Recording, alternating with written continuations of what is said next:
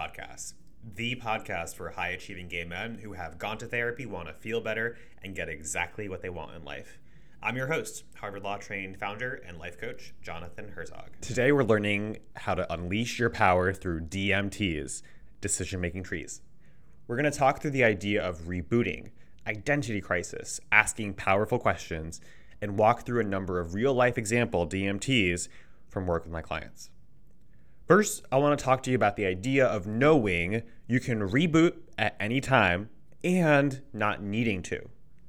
When you fundamentally know you can start from scratch, be dropped in a new country, lose everything, have it all taken away, and build it all from scratch again, there's just no need to worry about anything.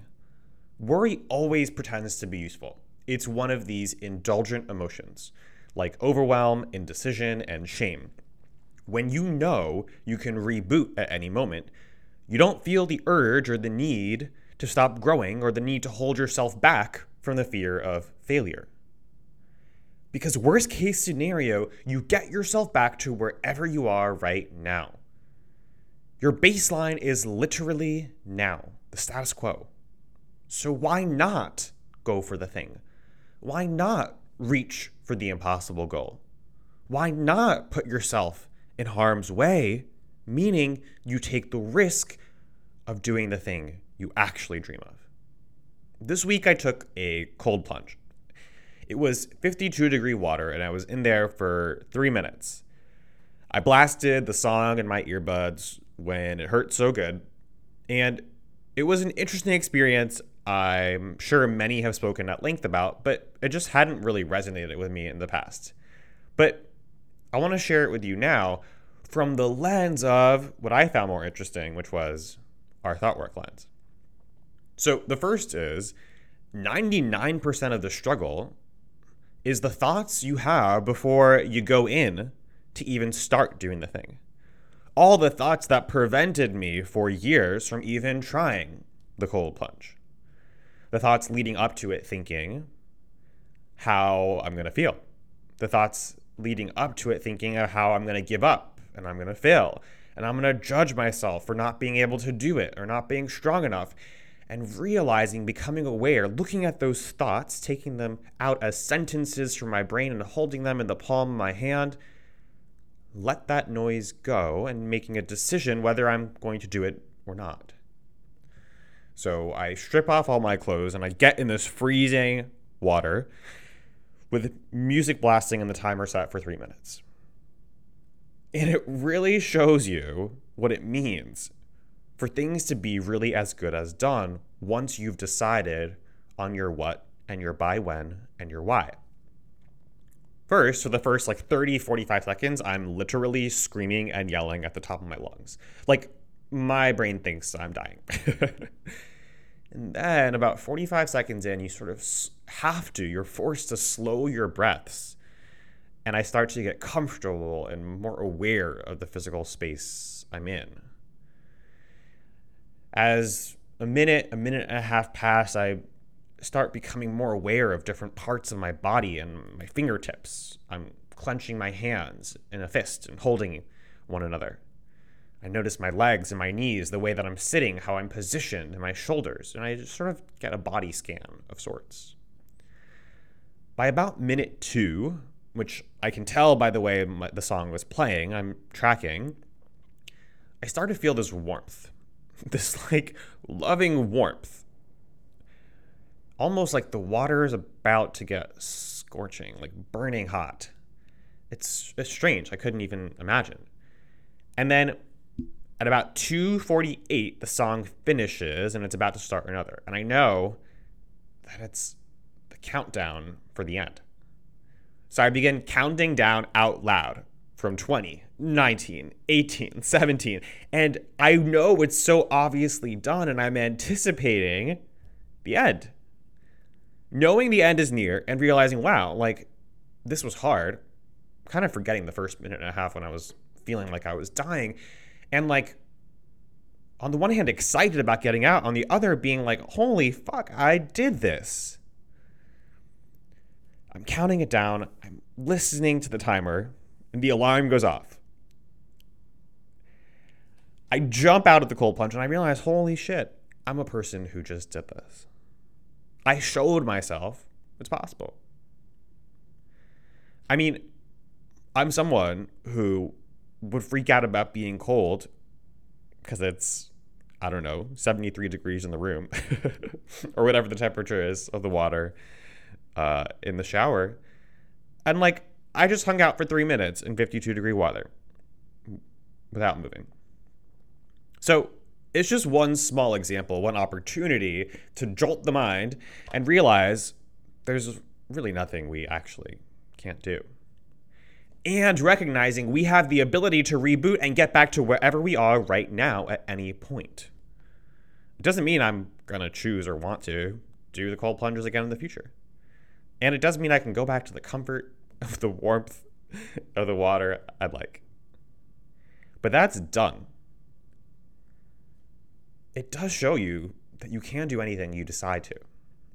And if you happen to look at that example from some of the life extension research folks like David Sinclair and others, it's just one example of how what we're doing gives our body the opportunity to operate at the highest functioning level, which is becoming anti-fragile and resilient. It means that the stress that we choose to undergo makes us stronger. Tearing the muscle fibers, the strength training, the deadlifting, the squatting, that discomfort is literally the currency of our dreams from a physiological, biological level of how we strengthen and increase the resilience of our body. So whether it's windows of non-consumption through intermittent fasting, or whether it's the stress and the growth from strength training and heavy lifting, or the shock and the slowing down of our heart rate, the increasing in our metabolism from things like the cold. It shows us, in part, that not just on a metaphysical or an intellectual level, but in a literal physiological, biological way, our systems are built to be anti-fragile and to be able to be rebooted. So, on top of knowing and holding that confidence that you can always reboot, you can always rebuild, there's this other concept I've seen come up in many recent days with clients on this idea of the identity crisis. This identity crisis that we face when we achieve incredible success in our lives.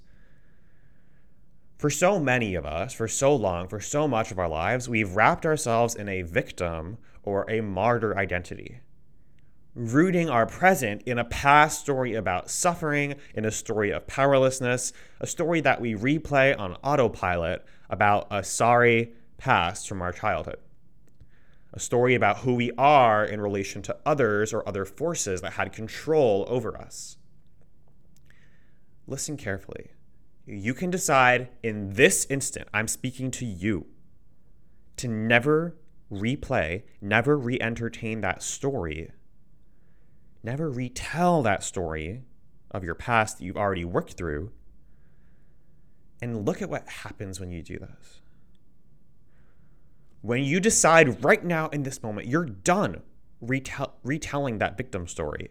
You get to ask yourself the question of what does the hero's version of this story look like? What is the story looking at from the lens of my future self? Spend as much airtime, give as much airtime to what the version of your future looks like as you've been doing to retelling some story you have about your past. Now, the thing is, once you get deep in this work and you've stopped buffering, which is just avoiding your emotions with things like social media, with porn, with phone sex, with overeating, with overdrinking, overfucking, all of it, you get to see your life for what it really is. And that can be really painful.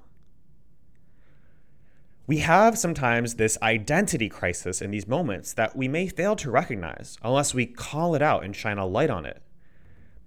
Because a lot of that discomfort, when we put those buffers aside, is boredom.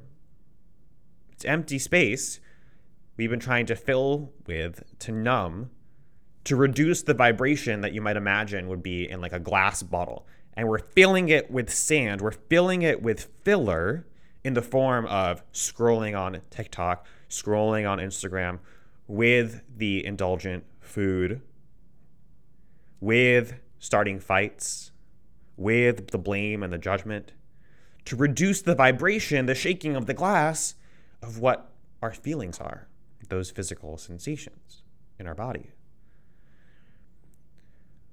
When you look at this identity crisis and you give yourself the space and the compassion to recognize you're shedding a new skin, you're evolving into a new version of yourself, you're up-leveling.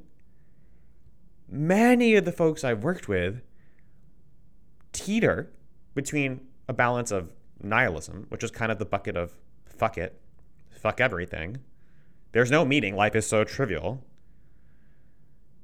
And teeter between everything is love, unconditional love, and purposeful and meaningful. Now, it is the micro decisions we make every day in the stories we choose to retell, the ones that seem like obvious truths, but they're fabrications we're choosing to recreate. It's those little lies we re-entertain or not that determine whether we fall into the fuck it camp or the love it camp. Now, on the one hand, you could have a thought how insanely easy it is to fall into the nihilism of the past. By the way, side note, the movie Everything Everywhere All at Once is a fantastic exploration of all of these themes in a beautiful, hilarious, awesome sci-fi movie portrayal of it. Highly recommend. But anyway, why would you ever choose that thought? On the other side of that thought is that it's so easy to choose, turn the dime on its head. It's so easy to choose the path of love, the path of creation, the path of value, the path of moving forward for the possibility of your future self. That is as easy as the alternative. So why choose the other? There's nothing more freeing than choosing to be done with that victim story that you've been bringing with you to the present day. Nothing more freeing and nothing more terrifying. This is the identity crisis that we can choose to go through. This is the discomfort, the currency of our dreams. Now, complaining about what it's like about leaving this story behind is again the same kind of indulgent emotion that we talked about before, of regret. The indulgent emotion of resistance, of overwhelm, of indecision, of confusion. Emotions that don't bring us anywhere, that don't move us forward, but that just keep us stuck spinning and spinning and spinning. There's nothing more freeing than knowing you choose to put yourself in harm's way, the harm's way of feeling the physical vibrations of your emotions. Knowing you actually have control, connection, and freedom and love in the world and life you choose to build. That is my wish for you. To lean into those moments of clarity and reject the illusory ease, the temptation, the false pleasure of that nihilism, that nihilistic pull that our culture and our incentives push us towards. Reject that pull, that fuck it pull. Because when you think fuck it, we know the result is always a fuck you to ourselves and our lives. Make the fierce, loving, dedicated, disciplined choice, courageous choice to have love and ask yourself, first, what's the matter, love? And second, what would love look like for me right now and for my future self? To believe in what's possible for you. All right. On this road, as we recognize we can always reboot and get back to the now, and as we begin working through and identifying these identity crises in all parts of our lives, we come across a pivotal tool, which is the questions we ask, which may seem innocuous or seem factual, but can set us off on destructive paths or on value-creating paths. So every opportunity we have is to ask a question that gives us helpful answers, that moves us forwards, or an opportunity to choose the opposite. So I'll give you an example. I was making a decision about whether to stay in a course or not. Part of me knew, of course, this course was not working for me. Well, courses don't work for us. We make them work. But I just knew that what's true to me was I like to find better tools, better technologies, better, more efficient modalities to get the skill that we want to get. Now, I was blocking myself from this wisdom, from this insight, because I was asking terrible fucking questions. Terrible questions like, what should I do? What do I need to do? Seemingly innocuous, but how do we check the efficacy of a question? How does it make you feel? What would my mother do? What would my sister do? What are they going to say? Is this okay? What is the right thing to do?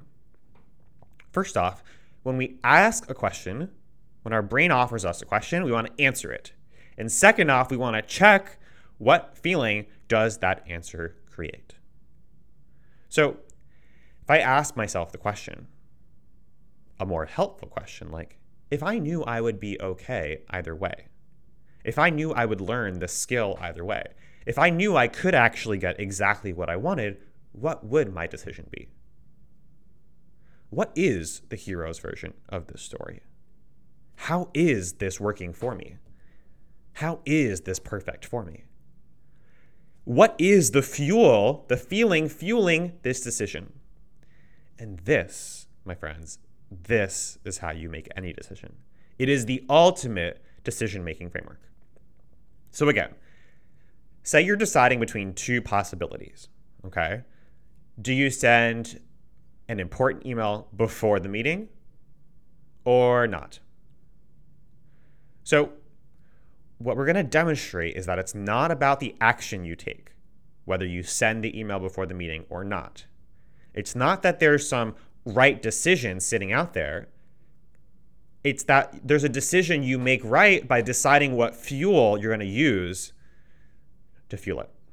Okay. So we have this decision-making tree, this DMT, if you will. Like you're climbing a tree in a forest and you decide which branch to go on. And along the way, our feelings fuel every decision, whether we're conscious of them or not. So decisions-wise, do you send the email before the meeting or do you send notes during? Okay, well, your brain by default will offer you, I don't know. I don't know what's right. I don't know. It would decide to languish in indecision. What is the feeling that would fuel either decision? All right, we have two possibilities we've constrained ourselves to. Well, if you ask yourself, why would I send the email beforehand? And you ask yourself, what feeling would fuel that? Well, you might think, I'll be in charge. I'll be the one in control. I set the agenda. Okay, beautiful. Your brain now offered you thoughts that are giving the reasons for why you would take an action. Remember, there's an important line in the model in between. How do you feel when you think, I'm the one setting the agenda? We check in with our body. We constrain ourselves to thinking just that thought, I'm setting the agenda. I'm setting the agenda. How do I feel when I think I'm setting the agenda? I feel confident, self-assured. Okay, good to know. Take a step back, climb back, go back to the decision node, up the branch, okay? And we're going to explore and play in the sandbox of the other decision that you've constrained yourself to. You're deciding between decision A and decision B. Send the email before or not. Again, there's infinite possibilities, but we want to apply constraint in advance to our decision-making set. All right, so what's the feeling that would fuel? Ask the same questions. Why would I not send the email and just send notes during the meeting? Okay, well, when you ask your brain that, it's going to offer you new thoughts. I might be wrong. I want to see what they're thinking. I should see what happens. I don't know how it's going to play out. I should see how it plays out. Again, a lot of these thoughts may seem innocuous or true, but they're all just sentences. We can take them out of our brain and put them in the palm of our hand. Now, the next step is exactly the same. Pick one of those sentences in the palm of your hand and ask yourself, how do you feel when you think it? And when your brain offers you sentences in the form of questions, answer those questions. So if your brain asks the question like, I wonder how this will play out, or I wonder if they will think this is random, answer the question. What you're saying is implicitly, I don't know what will happen. What you're saying implicitly is they will think my questions are random. What you're saying implicitly is they get to decide how it plays out. So now that you've answered the questions your brain has offered you, how do you feel? How do you feel when you think they get to decide how this plays out? They get to decide how this plays out. They get to decide how this plays out. Okay, well, I feel powerless. Just good to know. There's no should or shouldn't. There's no right or wrong here. You don't have to send the email before or not, but it's just good to know that the feeling driving decision A, send the email in advance, is confidence. And the feeling driving decision B is powerlessness, is fear. So when you look at these two possibilities, now you get to ask yourself, hey, who am I? How do I want to show up in the world? Do I want to show up as someone who makes decisions from confidence or decisions from powerlessness and fear? The decision becomes a lot easier when you're clear on the fuel that's fueling it. When you know you'll be happy either way and miserable either way, it'll be 50-50, positive, negative either way. You can always reboot back to the status quo either way. You get to decide, well, how is it I want to show up in life? From a place of insecurity, fear, and powerlessness, or confidence and self-assuredness? Ready? Go. All right. You've made the decision. You say, confidence, I'm all in. I send the email. I'm going to choose to send the email in advance. Now, once we've made a decision, all our power comes through that. The force floods through. We have another decision. We have a new node, a new branch, a new DMT. So you've gone down the big branch, and now you have little branches that open up to you as you've selected the path of empowerment, the path of confidence. Okay, so you're on the little branch, right? And you've decided the email is going to be sent out before the meeting, and you like your reasons for it. All right, now you have another decision. Should you just send the email off without anyone looking at it? Or should you send it to the board for a final sign-off of the draft? Okay, note really carefully here. Again, it's not about the action. It's not about what you would do or not do. It's about the feeling fueling it. Because depending on the person and depending on the circumstance and depending on what you're thinking, you'll find that it can be the same action taken by two different people or in two different circumstances, and you would want to choose a completely different action, sending it or not. Look at how this works. You've made the decision, the email goes out before the meeting. Now you're wondering, hey, should I send it to the board for a final send-off or just send it directly to the other party for the negotiation? Again, we're agnostic. We're totally neutral as to whether you should send it or not, or whether you should get the final sign-off or not, whether you should go on the date or not, marry the guy or not. Again, agnostic as to that. Question here, and this applies to every decision you're making in every part of your life, no matter the stakes. What would be the feeling fueling the decision to just email it directly versus emailing it to the board for a final sign-off? Okay. Let's look at the option of sending it for a final sign-off from the board. Why would you want to do this? What would be the feeling fueling this? You ask your brain offers you some new thoughts. Well, that is respectful. That is the respectful thing to do. Okay, Your brain offers you a thought. It's not a question, so you don't have to answer it. You take the thought. It's a sentence. You look at it in the palm of your hands. You ask yourself, how do I feel when I think that thought? This is the respectful approach. I feel comfort. Okay, good to know. Now, how do you feel when you consider the alternate decision of just sending the email off without approval, without a final sign-off? YOLO. Fuck it. All right. How do you feel when you think, fuck it? Like rebellious, like nihilistic, like I'll just go for the immediate pleasure now. Now remember, when we think fuck it, we say fuck you to ourselves, right? So this is the important distinction. Sometimes we want things, but in order to discern what it is our deepest desire is, what it is pursuing what we want for our future selves look like, the way we assess that is by looking at the thought and seeing how we feel.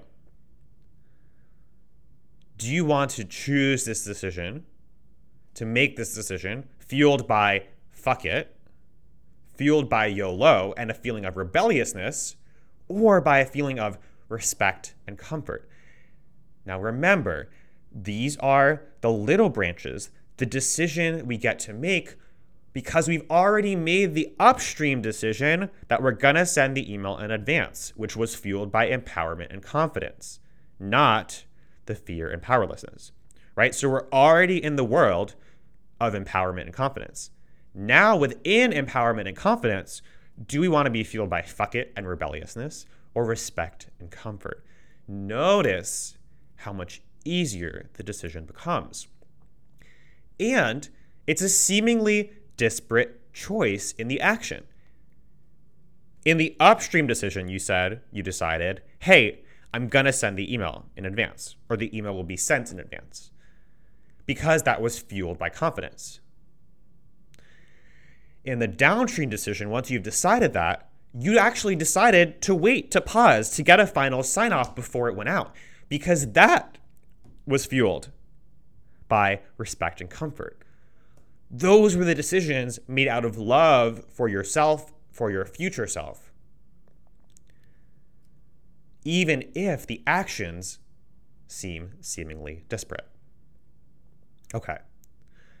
So again, to recap, when you're making any decision, you've applied constraint to the options you want to consider. And now the question becomes, what's the feeling fueling it? What are the reasons why? When your brain offers you a question, you answer it, you take that sentence out of your mind, you put it in the palm of your hand, you ask yourself how it would feel, knowing you'll be happy either way and miserable either way, and knowing and asking yourself, I can always reboot. So that covers for almost every worst case scenario. So what if I went for the best case scenario? All right.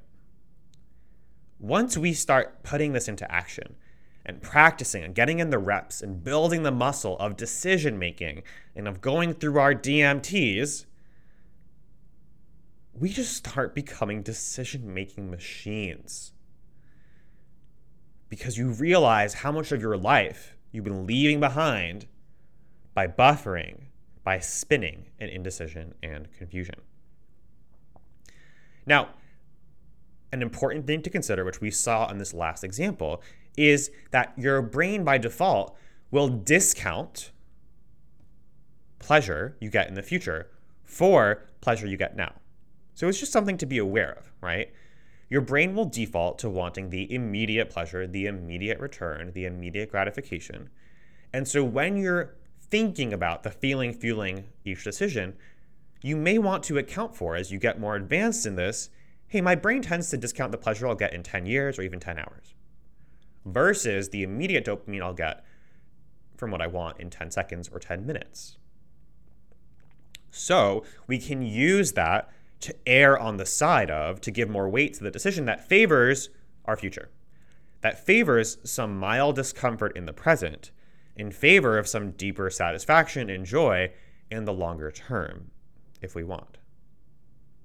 Now, we don't want to use this against ourselves. We want to ask always, how does this working for us? Right? There's no deeper meaning, there's no deeper satisfaction, as the Buddha said, in suffering itself. But just as there's no deeper meaning to boundless riches, right? So what you need to look at is, what is the end result you want? And then in deciding what action you'll take to achieve it, you'll have a lot more clarity on that when you've asked yourself, what are my thoughts behind it? What are the sentences, and what feelings do those create? Okay. When you start playing in these sandboxes of the different decisions and the different versions of yourself, the different possibilities for how you can show up in this life, you stop indulging in considering that what you want isn't available to you. You stop indulging in making it seem like you just can't get what you want. And you get to ask yourself questions that are helpful, that drive and move you forward. That is your possibility. When you ask yourself the question, what's the feeling fueling this decision? And you ask yourself questions that are helpful, that move you forward, when you've dropped the victim story, when you embrace the possibility of reboot, when you identify, become aware of, and allow for the identity crisis of having dropped the emotional buffers, the most powerful decisions of your life will come through. You can get what you want most instead of what you just want now. When you look at the thoughts, the sentences running through your mind in the palm of your hand, and ask yourself what fuel that creates.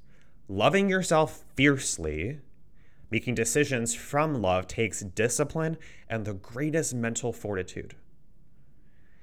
And it's the most beautiful opportunity you'll have in this life.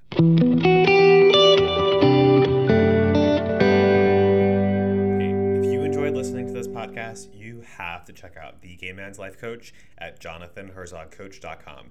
It is the community of gay men transforming their lives to feel better and get exactly what they want. Join us at jonathanherzogcoach.com and book a one-on-one consult today. And if you have 1 minute, it would be so awesome if you could leave a review on this podcast so we can help spread the word and help more gay men. See you soon.